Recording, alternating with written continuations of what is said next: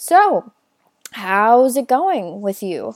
What's up? What's new? Not much. Just been, trying to looking at trying to get a queer Sure, right on. gaming group thing going in real life. Sure, so sure. that'd be good if I can manage that. Yeah, cool.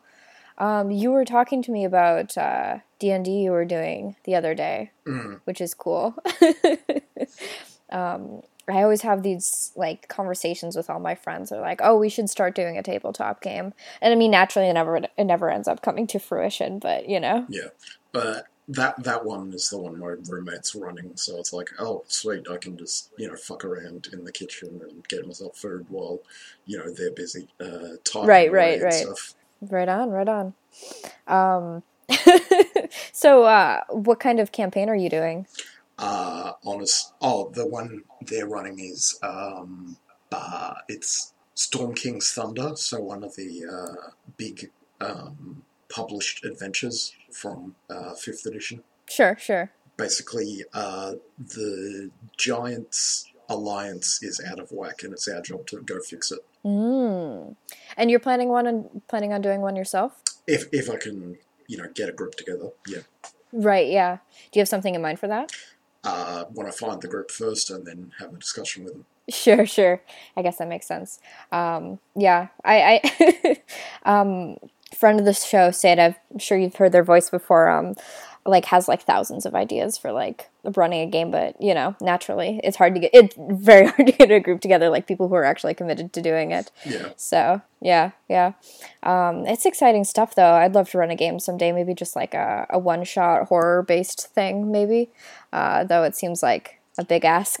I've heard very good things about Dread, but I don't know how you can simulate Jenga online. That's true. Oh yeah, no, I think I've heard like one tabletop podcast play Dread before. It ended up being pretty interesting, but yeah. There's a lot of really interesting ones out there. It's pretty cool that they're like gaining in popularity these days. I don't even know if that's a perception thing or just an actual fact, but I feel like I'm seeing more interesting tabletop games coming out these days with like more interesting concepts and like for one shots and stuff like that. I don't know. It's cool. Yeah. Yeah.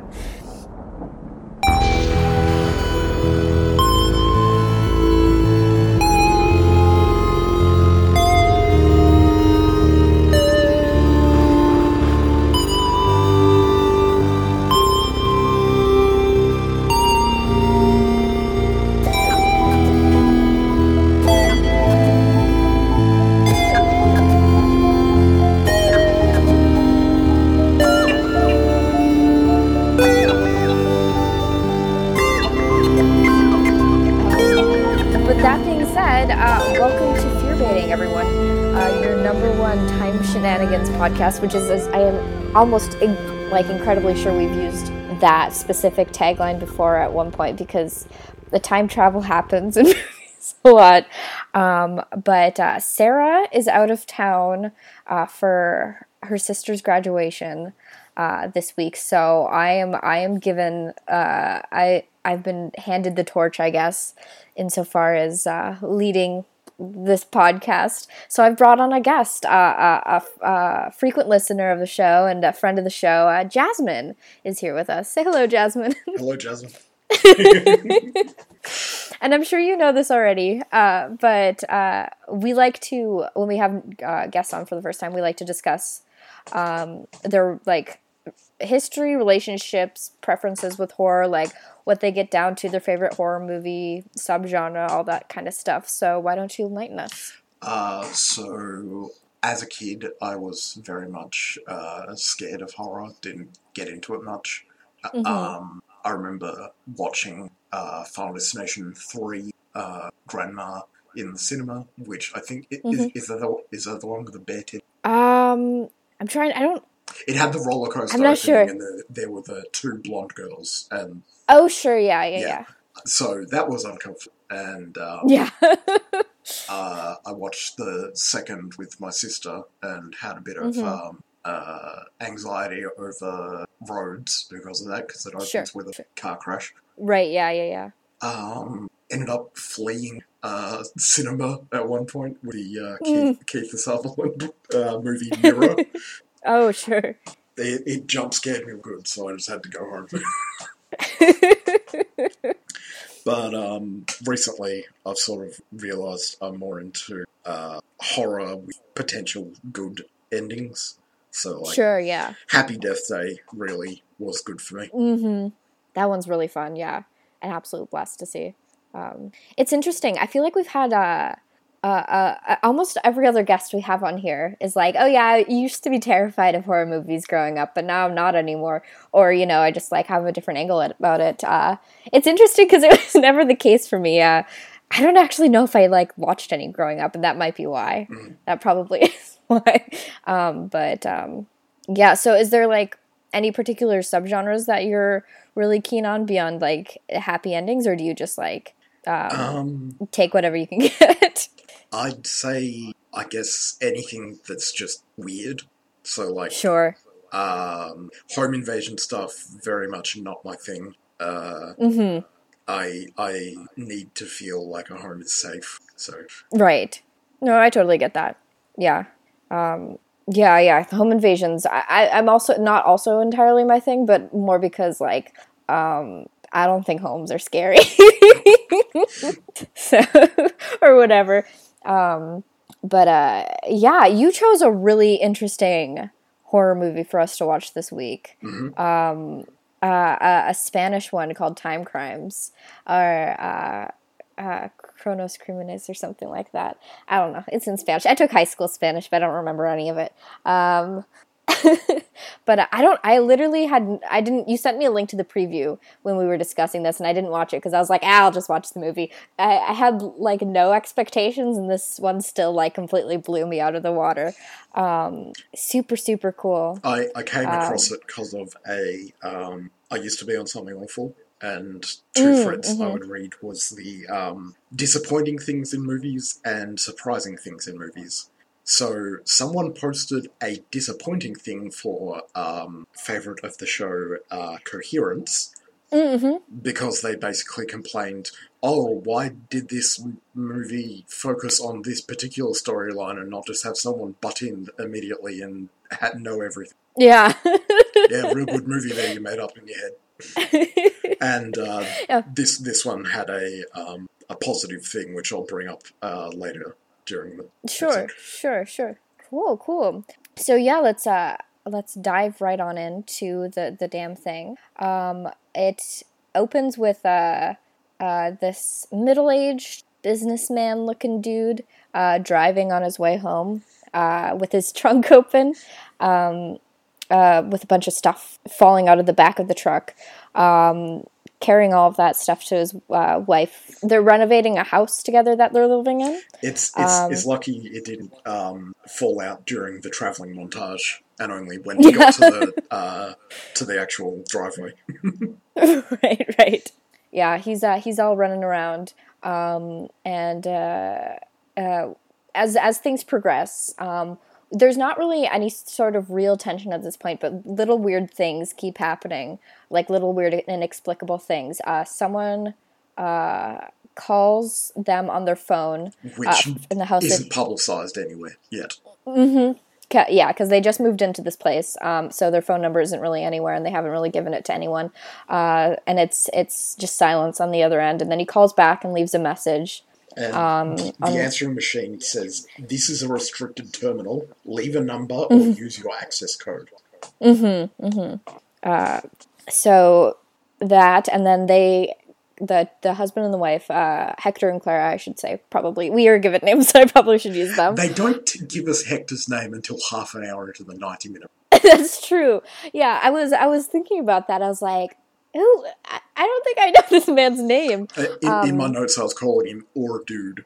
The two of them sit out on the lawn together, and Hector's got a pair of binoculars. And they're talking about dinner and stuff, and like if Clara can get this table in the house. She built it outside, and she bets him, because he didn't want to go out again, because driving after having a bad nap. Right. Yeah, she goes, "Oh yeah, if it can fit in the bedroom without having to disassemble it, you'll go get a roast chicken and I'll do dinner. Otherwise, I'll just do dinner and get the chicken myself." Mm-hmm, mm-hmm. And so she comes out in a fucking Carmen Sandiego style red overcoat Uh-huh. and bugs him for the keys, but he's too busy focusing on what has been perving through with binoculars. Yeah, yeah. So he spotted something in the woods, and it happens to be a woman undressing behind a bush. Another little inexplicable thing.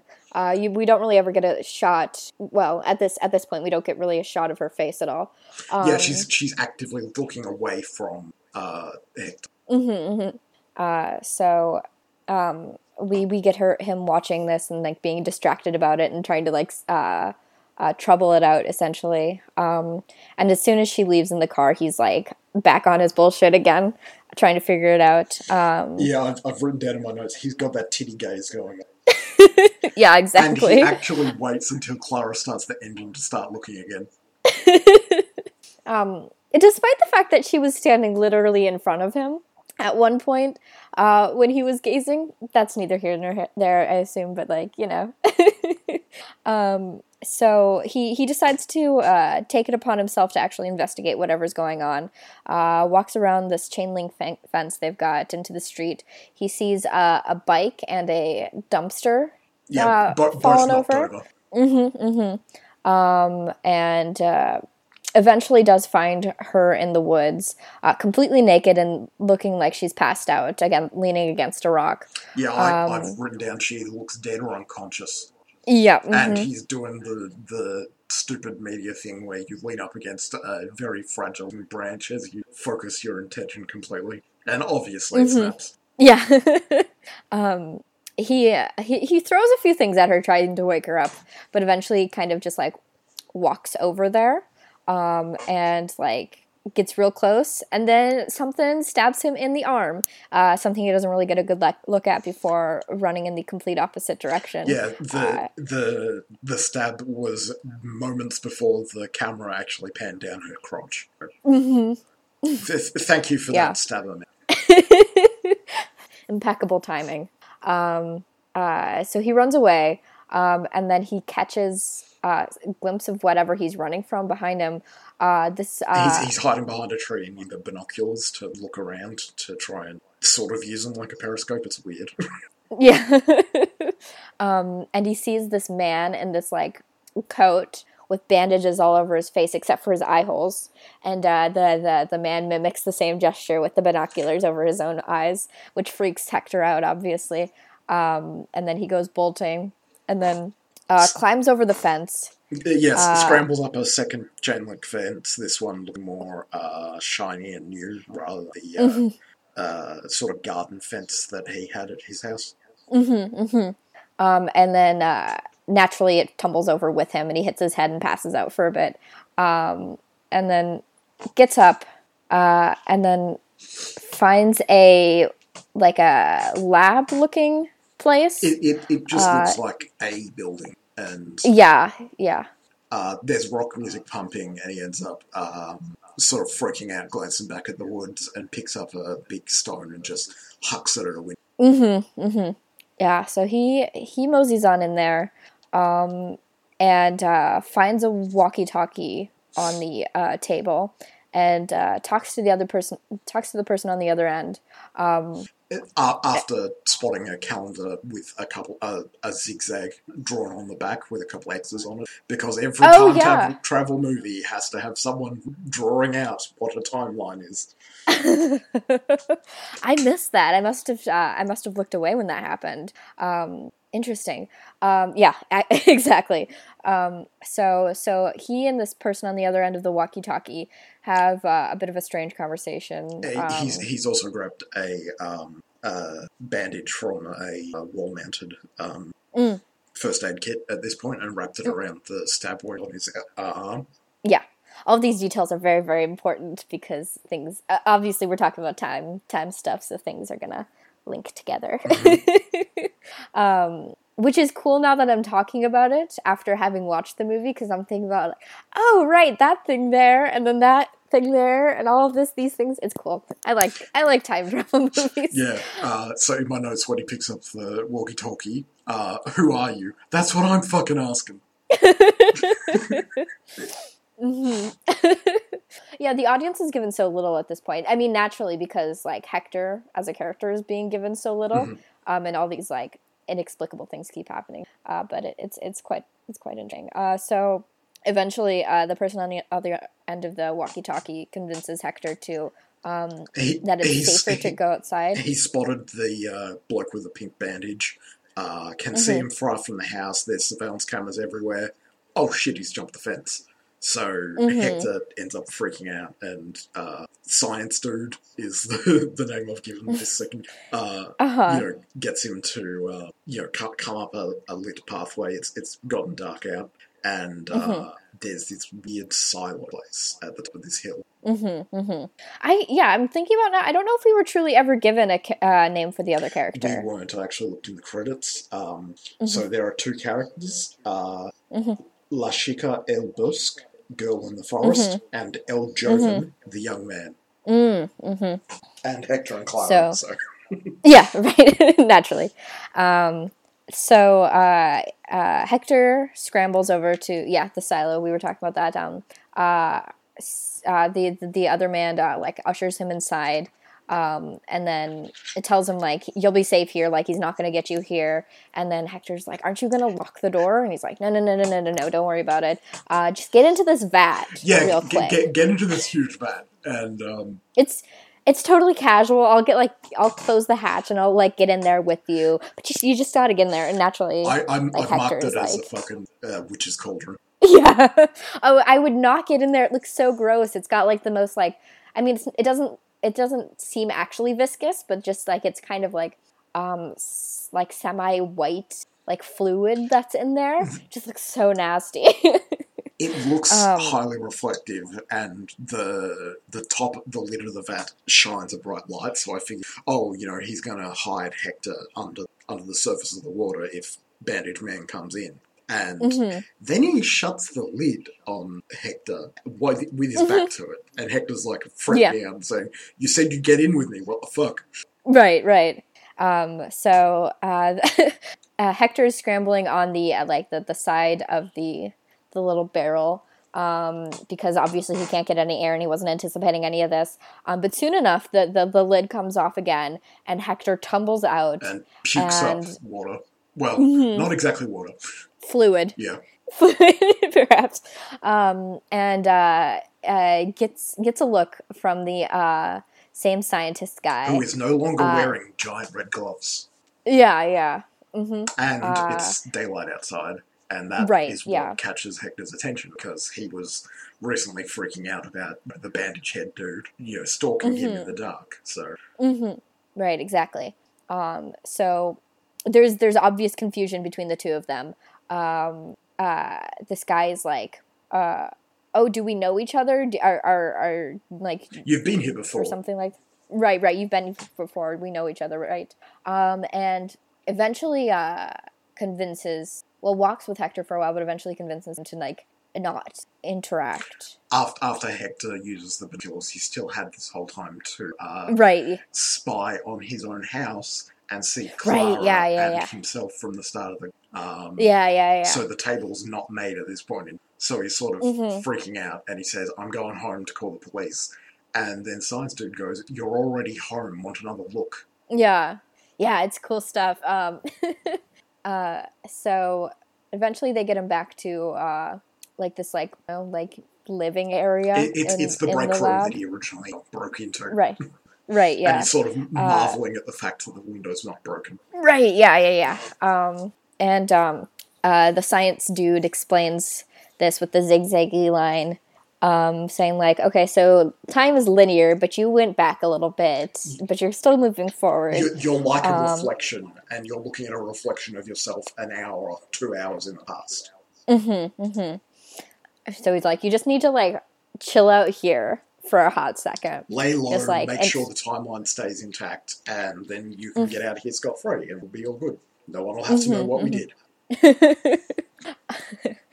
And I mean, you can all imagine that there's about an hour left of this movie at this point, so none of that is actually going to come to fruition. Yeah, he immediately calls his earlier self, which Hector 1 picks up the phone, and he sort of freaks out. Science bloke runs up from where he's pouring the liquid in to prepare the time travel that's already happened. When he hears the phone number return, and hears the message from Hector, while sort of yelling at Hector 2 for an idiot. But Hector 2 is like, well, there's like conversation. Hector 2 is like, I got a mysterious phone call as well. Yeah. He actively goes, do you remember getting that call? Then when Hector's like, yeah, he goes, well, then everything still fits. We're fine. Yeah. It's interesting about, I particularly like this sort of theory of time travel, which is to say that everything is fixed and you can't necessarily change what happens. So what we see throughout this movie is not so much a changing of events, but just a recontextualizing of the things that what happened to change, like create those events. Science dude seems to be worried that it's not a linear path, where it's right. He's worried that if Hector stops Hector 1 from going back in time, there'd be 2 of him. Yeah. And, I mean, all of this is obviously really new technology, because... there's a clip earlier that there's a time machine beta control. So... Hector steals a white car from the break. Yes. So he's like, fuck all of this, I'm going. He steals the car, he drives it down that road he like walked across earlier, sees the biker, and stops. Like, it sees the biker and then swerves onto the side of the road and stops and like tries to like gather what he's going to actually do. Yeah, he glances in the mirror, glances again, like slams right into a tree, hits his head on the steering wheel, and there's like a huge like gaping wound on his forehead now. So he cool. Where were we? So at the same time that my laptop decided to take a blow to the head, Hector 2 took a blow to the head. Yes. This is when he was hit when he hit the tree. Yes. Yep. And then I'm trying, because I kept talking after your laptop failed, so I'm trying to backtrack a little bit. So he hit the tree, and then his forehead is bleeding now. Yeah. So he as he's like unwrapping the bandage from around his arm, the white fluid plus the blood merged to make a pink bandage. And he's sort of watching himself in the mirror in horror as he sees himself become Bandage Head. Yes. So at this point, he's kind of committed himself to the idea of that, well, I mean, I know what happens to me when, by way of Bandage Head, so I just need to do all of that stuff somehow. So the woman on the bicycle comes down to check on him, because obviously he just hit a tree. He winds down the window like it's a traffic stop by a cop or something, which was very funny to me. Yeah, he seems to have no idea how he actually intends to move forward in this situation. But god damn it, he does his best, I guess. Because he's like, he gets out of the car and like accepts some water from her. And then eventually he's like, okay, I can't explain what I'm going to ask you to do, but I just need you to like go ahead and do it. She grabs out a pair of scissors because she was cutting her neighbour's hair, and trims the bandage and tucks it away neatly for him, and then goes to pick up the bike, and he pockets the scissors. So he gets her to go out into the woods with him, deeper into the woods, and then he's like asking her to do all this thing. And as you may recall, there was some nudity involved, and this woman does not seem particularly keen on being involved in that kind of situation. Yeah, he holds her at scissor point to force her to go through the same motions that originally enticed him. Look down to the left and bite your thumb like you're in thought. it's interesting. It's really interesting how, like, none of these are, like, chance events and all of them are planned. But also, I don't know, it's cool. It's cool stuff. So then, so he's looking away the whole time, like, looking at Hector and, like, trying to see if he's coming this way. And trying to preserve her dignity as well. Right, exactly. And she goes, oh, do you want me to take anything else off after she's, taken off her pants and pulled back on her her shirt because the younger Hector's lost sight of her. And she like walks up to him asking, oh, do you want me to take anything else off? And then kicks him in the face. Yeah. I mean, he deserves it. Really does. I mean, not like he's doing this out of direct malice. He's just trying to make things fit together in a sort of situation, but he still does very much deserve this. So eventually, someone was talking to me while I was watching this, which was not the best scenario. I took very detailed notes. Good. Okay. She tackles him at one point, and they both roll down an embankment, and that's what knocks her out. And he drags her over to the rock that Hector 1 saw her at, and sort of panicking because he can hear Hector, like, he happens to be out of Hector's line of sight when he was looking at her bare feet and up at her chest. Like, there was actually a bit that was obscured by, like, a branch or something. And he's actually lying down next to her at that point.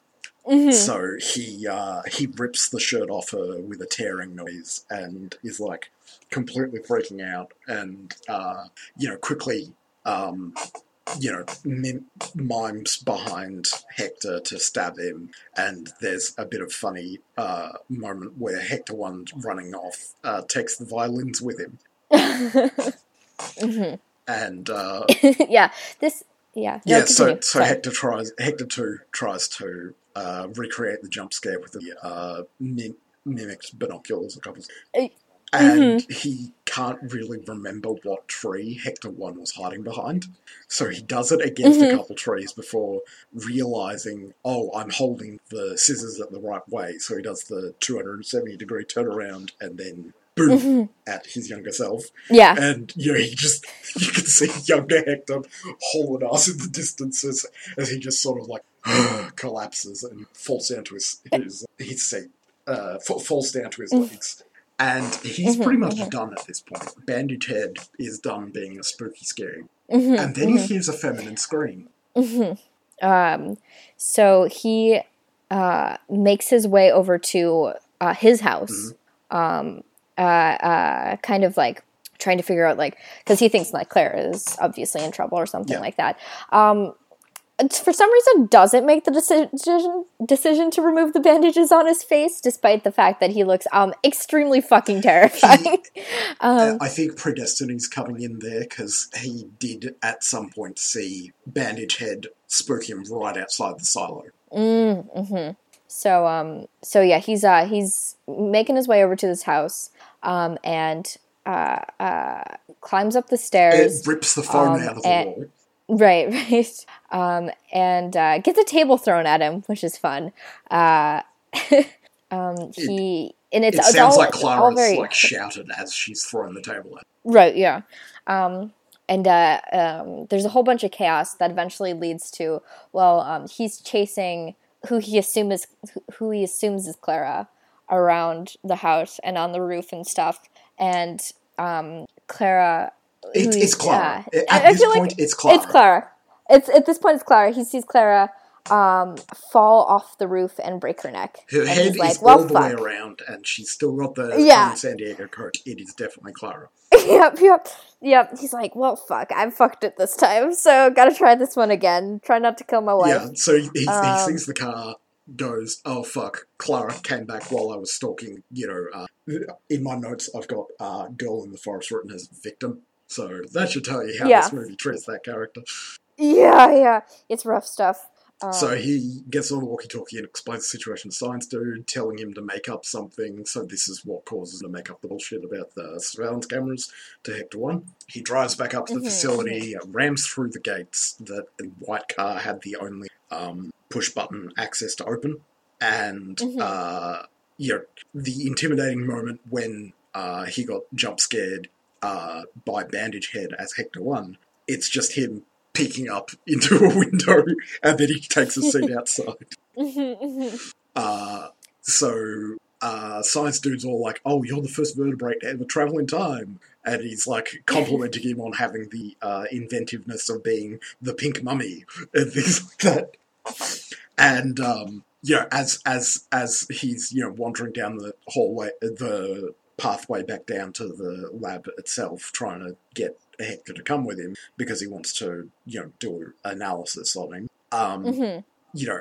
Hector, as he's fully in bandage head mode now, so he's grabbed a fucking crowbar from inside the silo and he's smashing around stuff, and he goes, "Something went wrong, come back or I'll tear it apart." Science Dude quickly pulls a capacitor that he's got in his pocket and throws it away outside, and goes in to confront Bandage Head, claims that it can't work, and then Hector spots the missing capacitor and just smashes him in the shoulder with the crowbar.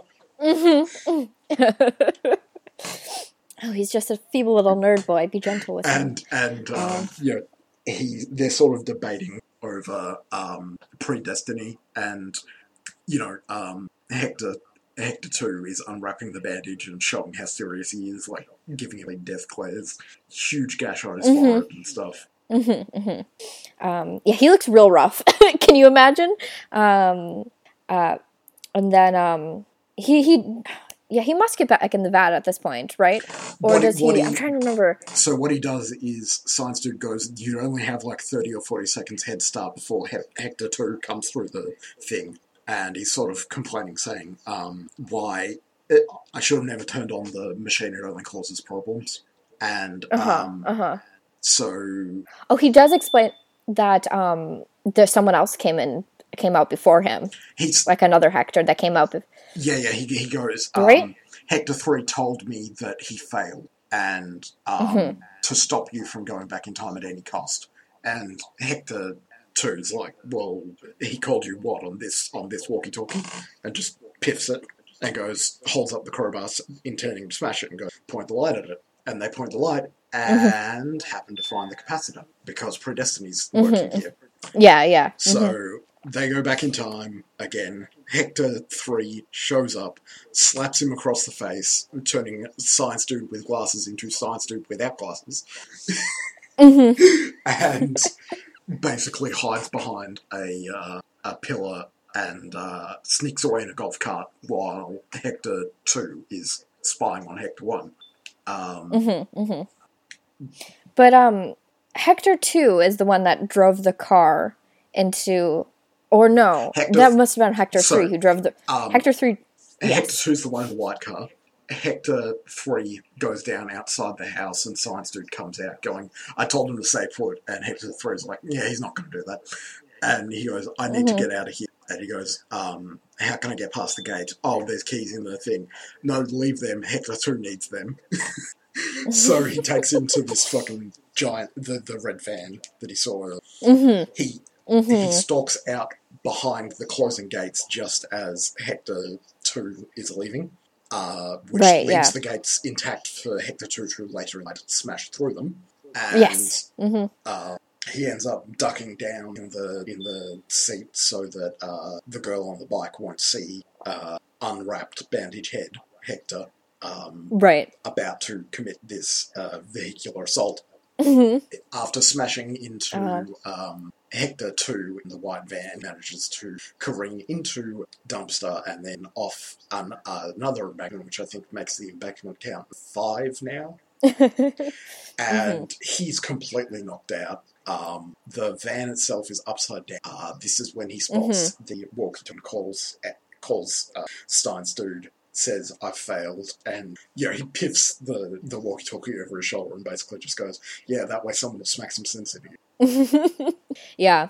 So eventually he meets up with the biker woman again, and that's what made her scream, because she saw someone who's been in 2 car accidents at this point. He's fucked up. He's got like huge bulging places on his face.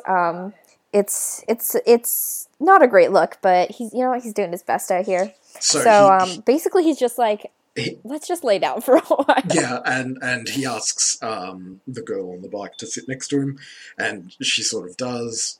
He gets her on side by claiming that we're running from the same bloke. Yeah. So bandages, you know. yeah. They go inside the house with the victim girl, supporting him because he's got like bruised ribs at this point. He's pretty fucked.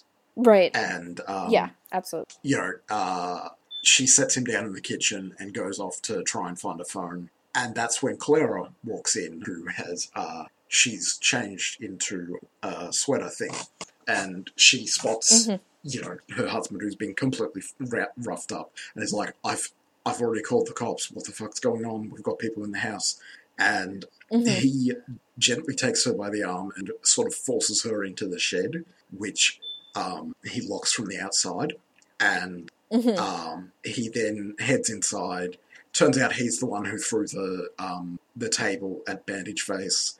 And while victim's sort of staring at him, shocked for doing that, he spots the overcoat on the bed behind her, manages to sit her down, and cuts her hair so that she has a haircut that looks like Clara's, and sends her off to her dead after commenting how beautiful she is. Yeah. And this poor woman. Yeah, and then he sort of just very slowly heads down while Bandage Face is pulling his bullshit, follows Clara and takes her out to the deck chairs that they were sitting on before, and Clara almost turns around when she hears victim fall off the roof, but he grabs her wrist and tells her to relax. And then as the thunder starts, he says, we still have a time before it starts raining, while throwing the scissors behind. The camera pans over the top of the house and the chaos of victim's body as Hector 2 dries off to complete. Yeah. Woo! It was like... It didn't, there was definitely like, I think it was like 45 minutes in where I was like, I know exactly where this movie is going at this point. I think it was when Hector 2 in the white van first ran into this tree and started wrapping his face. I was like, I understand everything. Were you expecting Hector 3? Yeah, I was not expecting Hector 3. But I mean, I felt like, it makes sense though, because like, there was still like, like a good 45 minutes left of the movie. So I'm like, well, they have to do something with the rest of this. Really fucking fun, I mean, there's definitely some, the treatment of the woman on the bike definitely left a little bit to desire. Even killing her is fine. That's fine. But like, titties out, fine, whatever. It's having every aspect of her life be fucked over by a bandage head. Yeah, and then she's just trying to enjoy a bike ride, but then like 3 men they come in, like 3 of the same man just come and fuck everything over. So the original thing that drew my attention in the Something Awful thread was someone brought up, there's a reason the blokes came in on Saturday to do this, and that's why the radio was blaring. He wanted to hear the results of fucking lottery. Interesting. That's cool. Yeah. So that's pretty cool. That was the interest nugget that I'd seek out the movie. Yeah. I it's, you kind of have to be very detail meticulous with a movie like this. And I think Time Crimes definitely puts in the hard work to be detail oriented. I mean, which I appreciate. Had 4 characters, which was pretty good. Well, that's true. Well, so they didn't have a lot to keep track of, but a less committed movie, could have like hand waved some details, but I don't know. I felt like this one was really like, we want to make sure everything slots into place nicely. So that being said, on a scale of 0 to 5 things of interest, zigzagging timelines. I don't know if that one's good. Yeah. We're gonna go for it. What would you rate this movie? I'd say 4 for the number of X's that are entering and exiting the time machine. Solid. I would say about the same to myself. Like, obviously it's not a perfect movie or whatever, but I think it's like a real fun, strange movie, you know? Like, I was definitely like, oh, holy shit, like, a lot during this movie. So I would say, also really well shot. I didn't mention that before, but I was, like, kind of impressed by how aesthetically attractive this movie was. Really, really, I feel like kind of ahead of its curve. I mean, it is a Spanish movie, not American movie, but I felt like it took until like at least 2012 for horror movies in America. I mean, obviously with a lot like for the aesthetics of horror movies in America to mirror something like that, if you know what I mean. Like you see Coherence, which is aesthetically similar to this movie in ways, you know. Yeah, really, really happy with this movie. A good watch all around. So let's oh shit, I closed Twitter. Oh no, I'm really responsible as a host. Okay. I can't have it open because, as I guess, it'll probably kill my laptop. Oh yeah, So I got this. Don't worry. As a host, I have got this under control completely.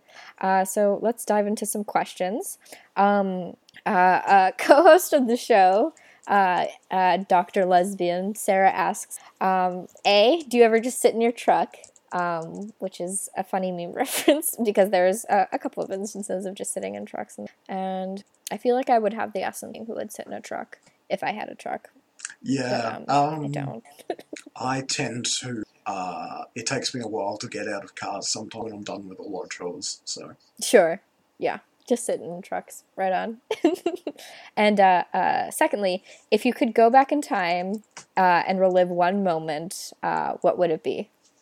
Do you have something in mind for this? It's a big question, isn't it? I don't think about the past very often. I can remember I was at a Christian youth group thing at one. It was we had a big party at like a heated pool. So I probably just wanted that party just because it was a lot of fun. Right on. I'm going to be pragmatic and say that even though I know it's not realistic and I probably would just like fuck it over again, maybe I'd go back in time and try to study more for my finals. Because those didn't go particularly well. But knowing me, I just like... Okay, this last semester was really bad for me, but I did really good on my previous 4 years of college. But I just barely squeaked by passing all my classes. It's fine. It's totally cool. What a semester, though. So something like that, maybe. I don't know. More fun. Maybe I'll go re-see a concert I saw before. I don't know. I don't think about the past. But Powerful Sapphic Aura at What Is Cosplay asks, what is your favorite time travel style? I kind of talked about this before, but we can discuss it more in length. Solid, diverging, or fluid? What is the worst time crime? And what is a legal time crime? So what is your favorite time travel style? I'd say fluid. I certainly read a lot of things that are, solid. So that's like Harry Potter's time turner shit is like the only reason that Harry was alive to go back in time was that he'd gone back in time to save his own life. So, this movie was very much a solid one. Right. But my favourite fanfic trope is the Peggy Sue fanfic. Someone from the end of a series, or someone who dies in the series, goes back in time and is able to relive their life. Things better for So that's definitely my favourite. Wish fulfillment? Yes, very much. Yeah, I did mention this earlier. I like the logistics of solid time travel because I don't like to scratch my head too much. And also I just kind of, I think causation is interesting. This movie is a really good example of that, I feel like, because it's a lot of things falling into place that have already fallen into place, but you're seeing how they're falling into place. It's cool. Yeah, I think stuff like that is really cool. It felt like a lot of the horror was of Hector realizing what he would have to before. Yeah, absolutely. Yeah. Second question was, what is the worst time crime? I'm going to say stripping down the stranger you met in the woods and then throwing her off the roof of your house is probably the worst time crime. Yeah, that was pretty bad. Like, the rest was just assault against himself, so... Yeah. Which I suppose is probably a legal time crime, which is the next question. No, the most legal time crime is time cops. Oh, sure. They are exempt from their own laws by rote, so, fuck them. Yeah, all time cops are bastards. Pretty much. And then you sent in a question, I assume from your friend? Yes. Or something like that. Was Abraham Lincoln a time-traveling zombie warlock vampire? Courtesy of Callie of Skull. Anything is possible, is what I have to say to that. I will say 2/3 of that is true. Yes. And elaborate? Basically, anytime you look at that description, like, there might be a time-traveling vampire werewolf. There might be a Abraham Lincoln who's a time-traveling werewolf. Like, any not all 4 are available at the same time, but 3 are always true. Interesting. I'm gonna pretend like that's not just complete nonsense that came out of your mouth and nod along. Great work. All right on. Great work. Let's dive into recommendations then. You can go first if you have something. Otherwise, I can take one. Yeah, I absolutely do. So a horror-based webcomic that I'm a great fan of is A Ghost Story. It's on Hiveworks. It's by my friend B, and she is currently redoing the art of the first chapter in a attempt to be able to her boyfriend. Oh, cool.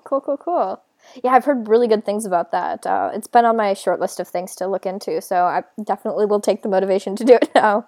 Yeah, it's basically a cut-rate Ghostbuster, her boyfriend who is the butt of a meme and got fired over that a while back, and several undead ladies made of goop. Nice. Yeah, it's pretty good. Cool. And other than that, time-traveling media, I would recommend the game Quantum. I sent you an ask about it, Wonder Yerks, because it happens to star 2 of actors from the TV show.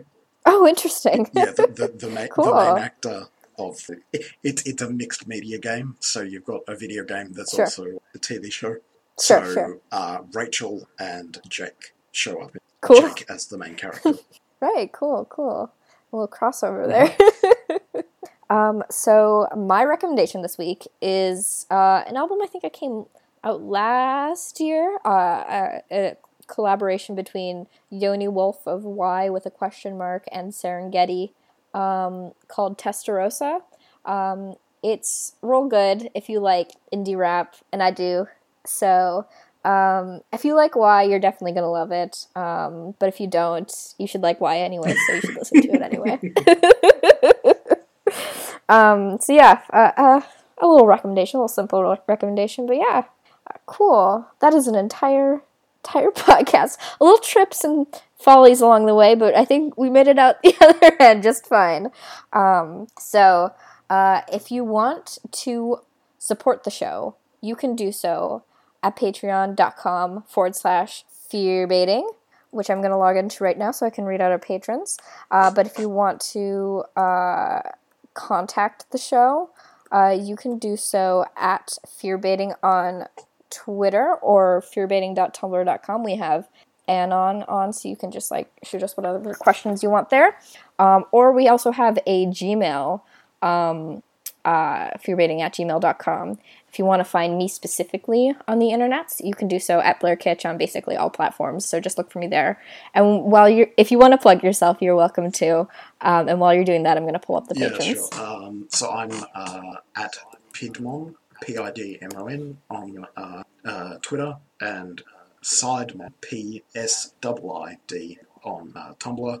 And I'm very, very bad at it. So yeah, there was definitely a grip there where I was super inactive on Tumblr, but I got back into it because of fandom, unfortunately. So that's kind of my curse in life right now. I don't use the dashboard at all. I just go to a friend of the show, I think, Maxie Satan. Mm-hmm. Yeah, so I mostly go to her blog and a few other friends' blogs about it. All right. Okay. Special thanks, too, for helping to support the show. Michael Kaiser, Sophie, Alec, Paul Bechtel, and Twitter user Sophie Algeist. That all shakes out. So thank you all so much for supporting the show. You can send us like $1 a month. That helps out a lot. Just supporting hosting and like supporting our livelihoods. $5 a month if you want to. There's like no pressure. We're gonna put out the show anyway, but like we always appreciate it. We appreciate it even if you're just listening. So thank you so much to everyone. So that all being said, we forgot to plug Sarah's stuff. Oh, yeah. You can find Sarah on Twitter at GayestLulu. I said Twitter already. Yes. Or on Tumblr at chiesadonacas.tumblr.com. Those are all the platforms, and I totally nailed it. So thank you for joining us this week. We will have Sarah back next week to watch Lake Mungo. I'm going to try to talk her into streaming it. So if y'all want to come for that, it should be real fun. But until then, I'm Blair, and remember, you can be a fucked up guy. You certainly can. Fabulous.